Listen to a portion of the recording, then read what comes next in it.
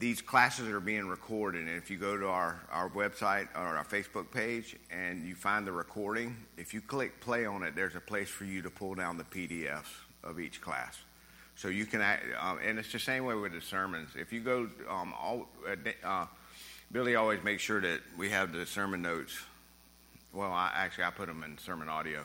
So if you miss a reference to a Bible verse during the sermon or something, you can go online and get the PDF of my sermon notes of what I'm preaching from, and I always put those out there. So if you ever miss a Bible reference or something you have a question about, or you want to see how terrible I am about sticking to notes, you can go and look at the pastor's notes. And chapter 2 of God and the Holy Trinity. Yeah.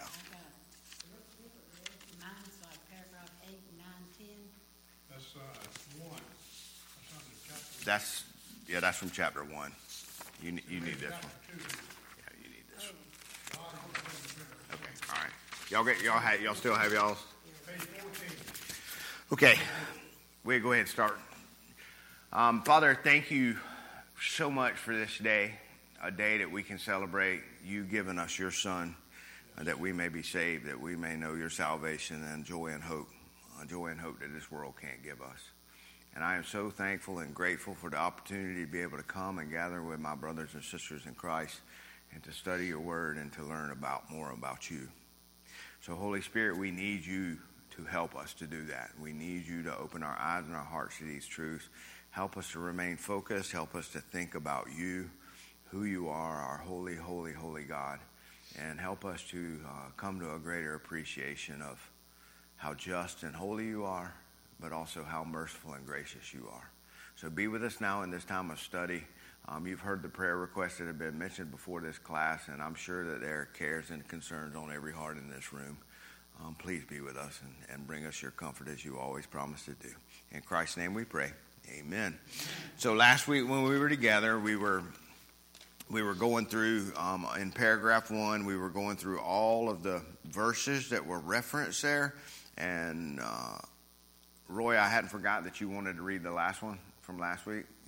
So I hadn't forgot that, and we'll get to that. So let's go ahead and get to... I got to see if I still got it marked. Yeah, that he is... I think we got to number 10. Footnote 9 says he is in every way infinite and holy, and in footnote 10 it says, or footnote 11 it says he is most wise, most free, most absolute, working all things according to the counsel of his own immutable and most righteous will. And so we'll work on that today. Before we do that, let me remind you that each week in the bulletin there will be a catechism question. It's on the back page up under the announcements. And this week's catechism question, the kids in Sunday school will be getting these as well. The question is, are there more gods than one? Are there more gods than one? And the answer is, there is but only one true and living God. And then it gives you 2 verses of scripture that remind you of that. And again, we talked last week, and we talked about how the Muslims and the Jewish people who believe in the Old Testament would call you and I idolaters, that we were worshiping another God. All right, and so next week we'll get into the Trinity and talking about what the Trinity actually is. But the Trinity is actually a very important concept for us to grasp, and a very important doctrine for us to grasp and understand. Have you ever thought about the role that the Trinity plays in salvation? When we say the Trinity, what do we mean? The Father, Son, and the Holy Spirit. So what does the Father do? What is his role in our salvation?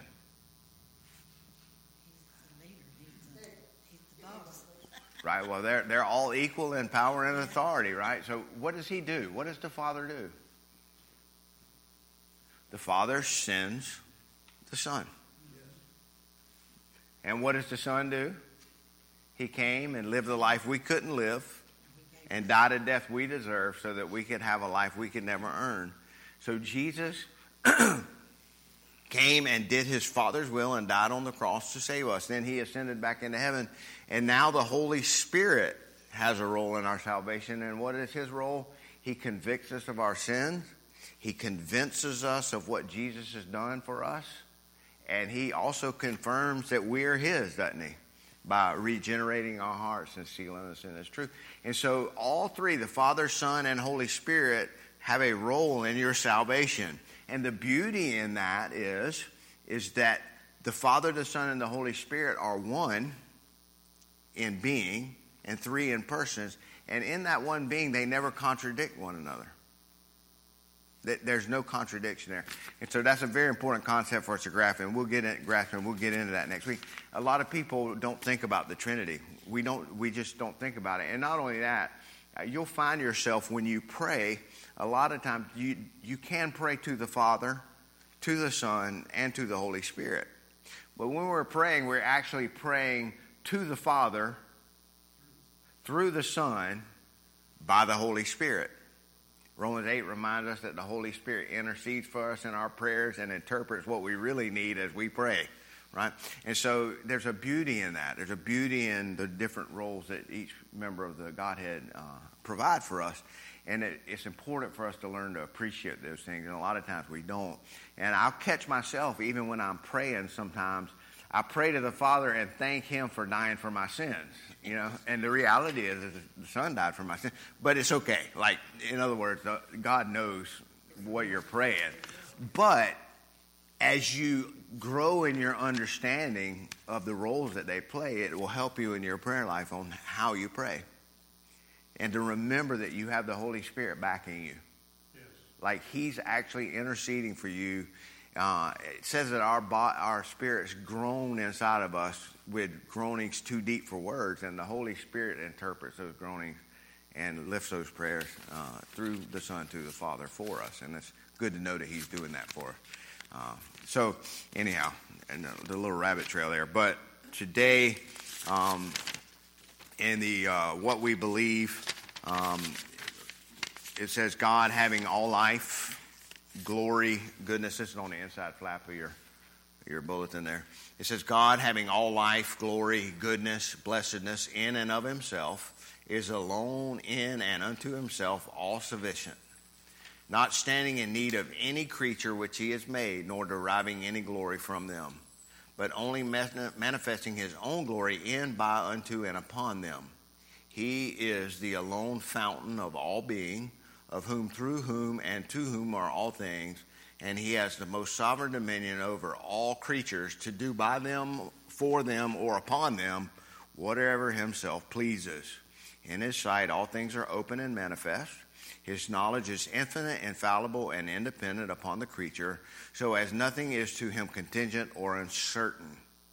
He is most holy in all his counsels, in all his works, in all his commands. To him is due from angels and men whatsoever worship, service, or obedience as creatures they owe unto the Creator, and whatever he is further pleased required of them. Now, that's a big mouthful. My hope for you is that you'll take that and divide it up into little sentence chunks and think about what each one of those chunks is saying. And if you haven't noticed, each one of those sentences is based on scriptural references, so you can go back in and refer those references. But let's go ahead and get back into the passage we were in. Under the statement that God is most gracious, merciful, long-suffering, abundant in goodness and truth, forgiving iniquity, transgression, and sin, and is the rewarder of those who diligently seek him. All right, that was the statement, statement 13. That's where we're looking. So in the chapter 2, paragraph 1, the statement that has the footnote 13 on it is where we are. And we learned that Yahweh is most loving and gracious. He's merciful and long-suffering. Now, last week when we were together, we talked about how God is a holy, holy, holy God. And the reality is that we forget that sometimes. We lose sight of that. And we've talked about that several times in the last few classes, how we have a nonchalant attitude when it comes to our approach to God. We think he's like our high school boyfriend or girlfriend who we can just come up and give a big cosmic hug to, and he's just happy, happy, love, love, love. But the reality is that God is holy, and he is just, and he is righteous. And thankfully, he is also merciful. So, as you read the Old Testament, you hear people often saying things like this, well, that's the God of the Old Testament, and we worship the God of the New Testament. And we talked about this last week. What is wrong with that statement? There's only one God. There is only one God, and what? And he doesn't change. So to say that there was a God of the Old Testament and a God of the New Testament would mean that God has changed, that he's different than he was. Right? And we need both testaments. We need the law, and we need the gospel. The gospel declares God's holiness and his righteousness, and the gospel declares what? He's merciful and gracious. Thankfully, he is merciful and gracious, because if we alone were dependent upon his holiness, we would be a people most miserable indeed, because we would all be destroyed. And so that's what I want to look. Let's look at this passage in the book of Exodus. If I get somebody to read that for me, Exodus 34, 6 and 7. This is where Moses is being confronted by God, and God is going to show himself to Moses.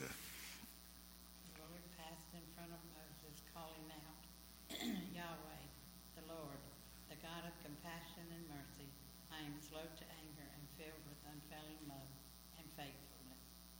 I lavish unfailing love to 1,000 generations. I forgive iniquity, rebellion, and sin, but I do not excuse the guilty. I lay the sins of the parents upon their children and grandchildren. The entire family is affected, even children in the third and fourth generations. Okay.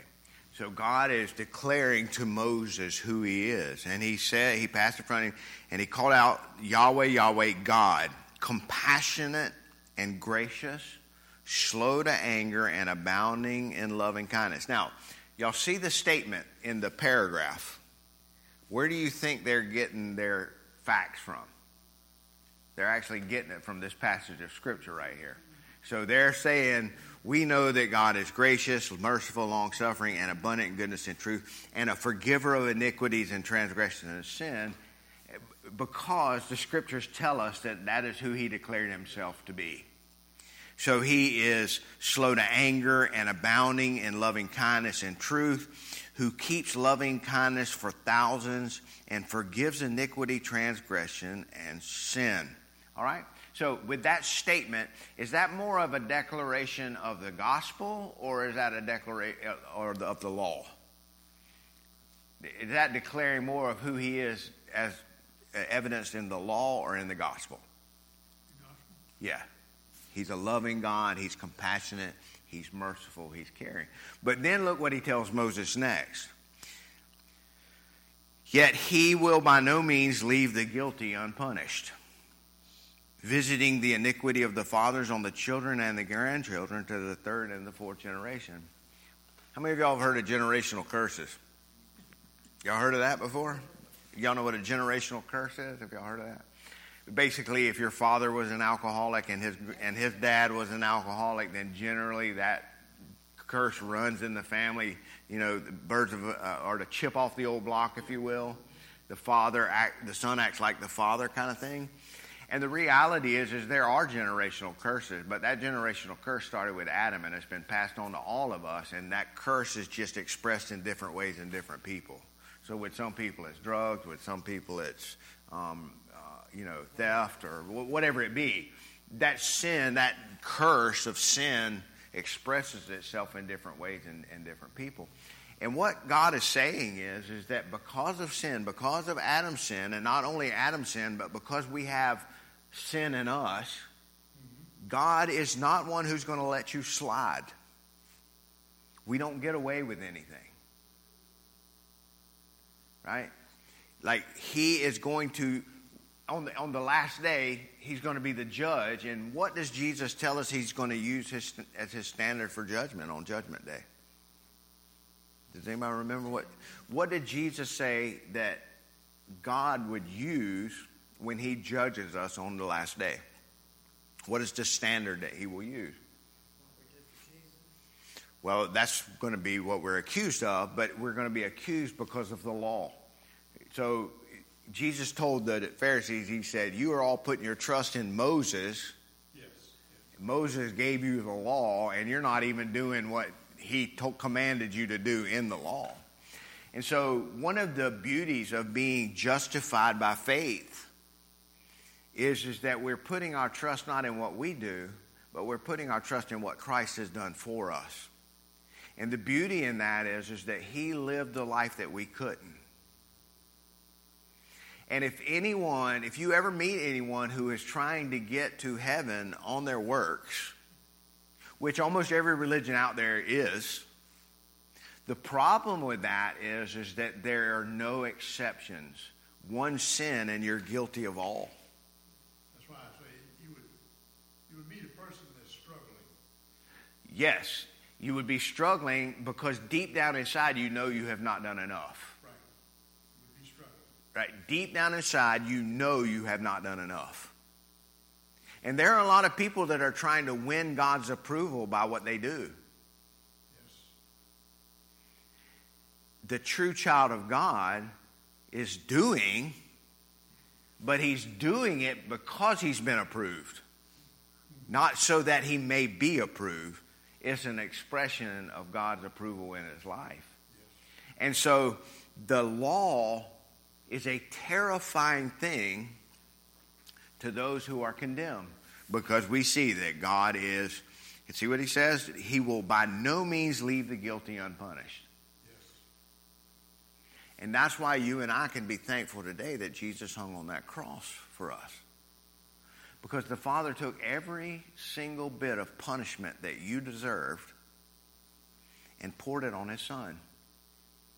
How many of your sins did he have to pay for on the cross in order for you to be forgiven? All of them. That's exactly right. So how many of your sins have been forgiven? All of them. Even the ones you're going to commit tomorrow. Now, the lost person or the natural man would be like, all right, I got credit to do whatever I want to do now. That's the natural man thinking. Yes. The child of God who has the Holy Spirit in his heart is grieved when he sins because he knows that that was something his Savior suffered for. And so the desire is going to want to be to what? To not live that way anymore. That's what I was telling my grandchildren the other day. But one of them acts up a lot. And I said, you want to do, because she says she wants to be mean sometimes. I said, well, you want to be mean? Why do you think you want to be mean? She said, I just have to get Satan out of my head. Well, yeah, and the reality is that we give the devil a lot of credit for things that he doesn't do. Like most of us. Right? He's just the carpenter. We give him the tools and the projects, you know. Like, right, the devil made me do it. And the reality is that the child of God knows that it's not the devil that made him do it, it's his own wicked heart. And so, again, I want to overemphasize this fact, but we, in our worship service, as long as I'm here, we're going to have a confession of sin in the worship service. Because you and I, as his kids, we fail him. I failed him terribly this week. I can't tell you the number of times I lost my patience with people just asking silly questions. Like, you know, and the reality is that I was busy. I was trying to get my work done, and people were interrupting me, and it was aggravating. Right? I'm sorry. But you know, he never gets aggravated with me when I come to him with my questions. And so repentance is a turning away from what we're doing wrong and turning to Christ. And a lot of times we've been taught that salvation, we repent when we're saved. We turn away from sin itself and turn to Christ and we're saved. But one of the things about the child of God who has been condemned by the law and forgiven and saved by the gospel is that that person now understands that God is a righteous God and that he wants me to live righteously as well. And so not only is repentance a one-time thing that we do when we're saved, it's a daily routine. Like it should be repentance should be a daily part of the Christian's life. Amen. Yeah. Like when I lose my temper with someone, immediately I should know the grieving of the Holy Spirit within me and pray and say, God, forgive me for that. Yes. And so our repentance is a daily thing.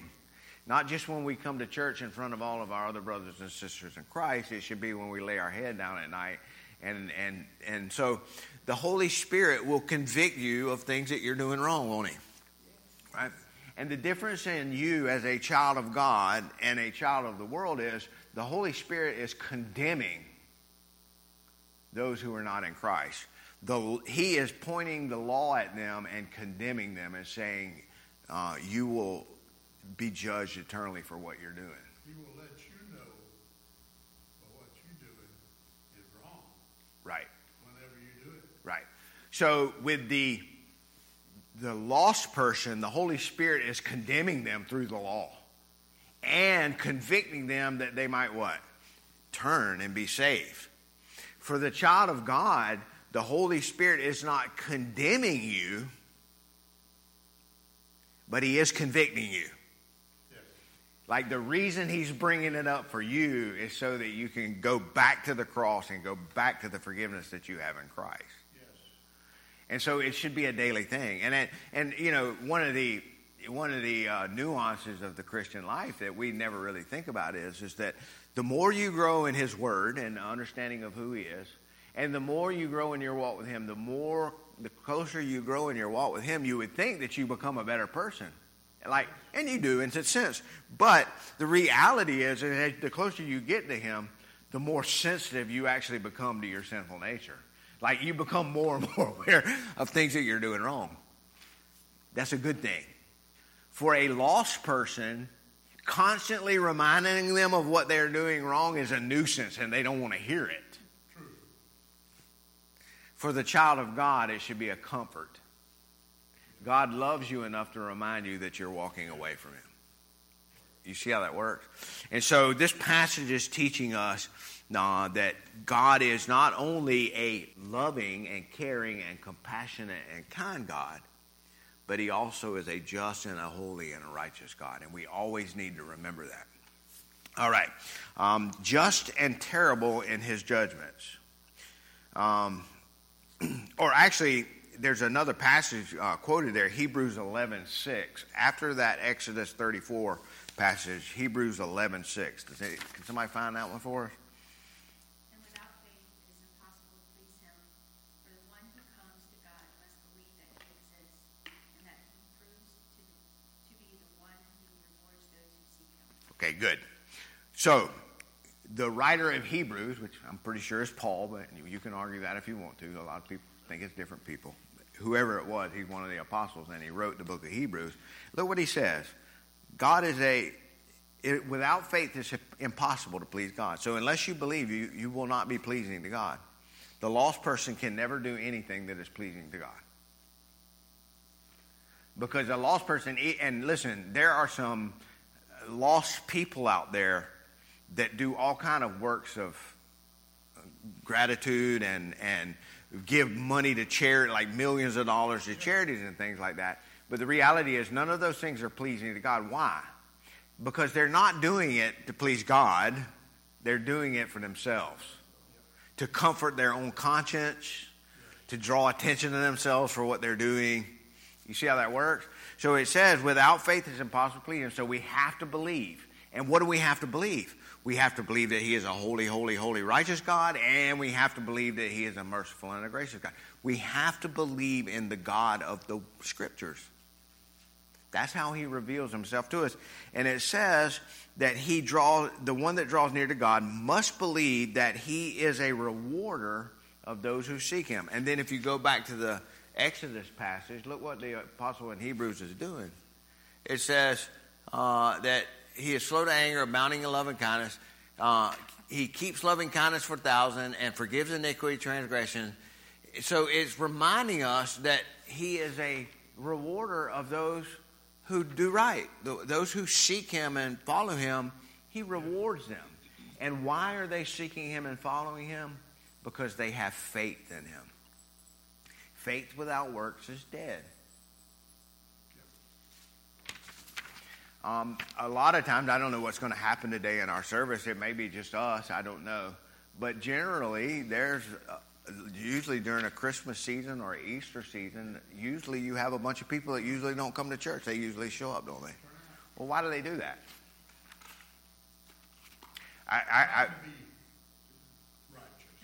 Yeah, they're trying to please God. And if they're coming in faith, will they please God? Yeah. And are we happy that they're here under the teaching of the Scripture? Yeah, we certainly are. We love all visitors to come. Yeah, that's right. So why are they here? Right? The reason that you and I should be here today, the reason that we are here is because this is the once a week opportunity that you and I, well, one of the opportunities that you and I have each week to love God with all of our heart, our mind, our soul, and our strength, and to love our neighbors as we love ourselves. That's the great commandment. And so by coming and worshiping in a corporate setting, we are loving God and we are loving others. That should be the purpose of us being here. A lot of times that people, well, I can tell you, I have family that will go to a communion service tonight, a midnight or evening watch service, communion tonight, that hadn't been to church in 12 months. Yes. They've been busy out in the world running and doing things, and they just have not had time for God. They're coming. Why? Because it's a tradition, and Christmas is a time that we think about Jesus, and so, in a sense, there's some good in that they're there and they're under the teaching of the Word. There's some real good in that.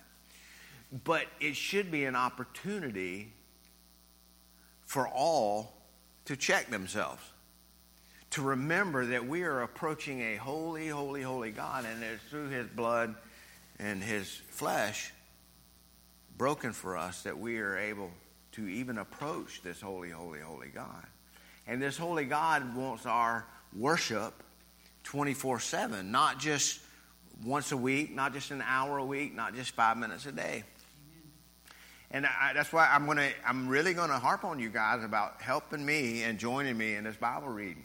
Like January 1st, we're going to start as a church reading through the Bible together. And I would be willing to bet you that probably 2 or 3 of you will make it to the end. That's okay, as long as you try. I hope that all of you make it all the way to the end. But the reality is it is so hard for us in this world that we live in to set aside 10 minutes a day to read the Bible. Most people just don't make that time. What about the ones that don't get on Facebook? Well, They don't. I put a link in there with a printable copy of the whole year on there. And we can also, I can leave some copies of it back here on the table for people that don't get on Facebook if they want to follow that way. But I'm not just doing that just to give you hoops to jump through. Like, I'm just telling you, I promise you that this is my 12th year doing this now, and it has been the most edifying and spirit-building thing that I've ever done in my life. I post it every day, and I don't do it just to brag and boast. I'm posting it because it keeps me accountable to you guys. Like, I'm not going to post anything that I'm not reading myself. So every day that I post it, I make sure that I'm not going to ask you to do something that I'm not doing. And but again, think about, well, I don't want to steal today's sermon, but think about, I can't tell you the passion and the zeal I saw this week for people coming and getting food. Their favorite foods, like fighting over gumbo mix or fighting over biscuits or fighting over the neck bone. Like the passion and the zeal coming out in the rain and in the cold and pouring out hundreds and hundreds of dollars just to fill their stomachs. And I can't tell you the crowds that I saw. And it's sad that people don't come to feed themselves spiritually in the same way. Right? And think about your kids. Think about the passion and zeal they have for them presents under that tree tomorrow morning. Right? And the reality is that without Christ, their lives are going to be as empty as those boxes they left behind of their toys. We have to know what's important, and we have to emphasize that in our own lives and encourage our kids and our family as well, that this is what is important. Like a holy, holy, holy and righteous God who loves us and sent his son to die for us, to forgive us and to save us and to give us the joy of walking with him in this world is something that no holiday, no day on a calendar, no celebration, nothing in this world will compare to that. And so it's very important for us to see that he is a holy God and that he is merciful. And not only that, but that he is a rewarder of those who trust him, those who have faith in him, who walk with him. He rewards them. And when we think about rewards, what are we talking about? Goods in our lives. That's unnecessary. Salvation is the main reward, that I have a hope beyond this world. Because every one of us in this room know what it means to have our bodies falling apart on us, right? And the truth of the matter is the further we go in this life, the more miserable it gets. And no matter what you do to try to avoid that, it's going to become a stark reality. I would much rather come and visit Miss Jackie around a dinner table after church one day than to go and have to see her in the hospital. And you could say the same for all your loved ones and your family too, or for people coming to see you. But the truth of the matter is that this life don't have a whole lot of hope involved in it.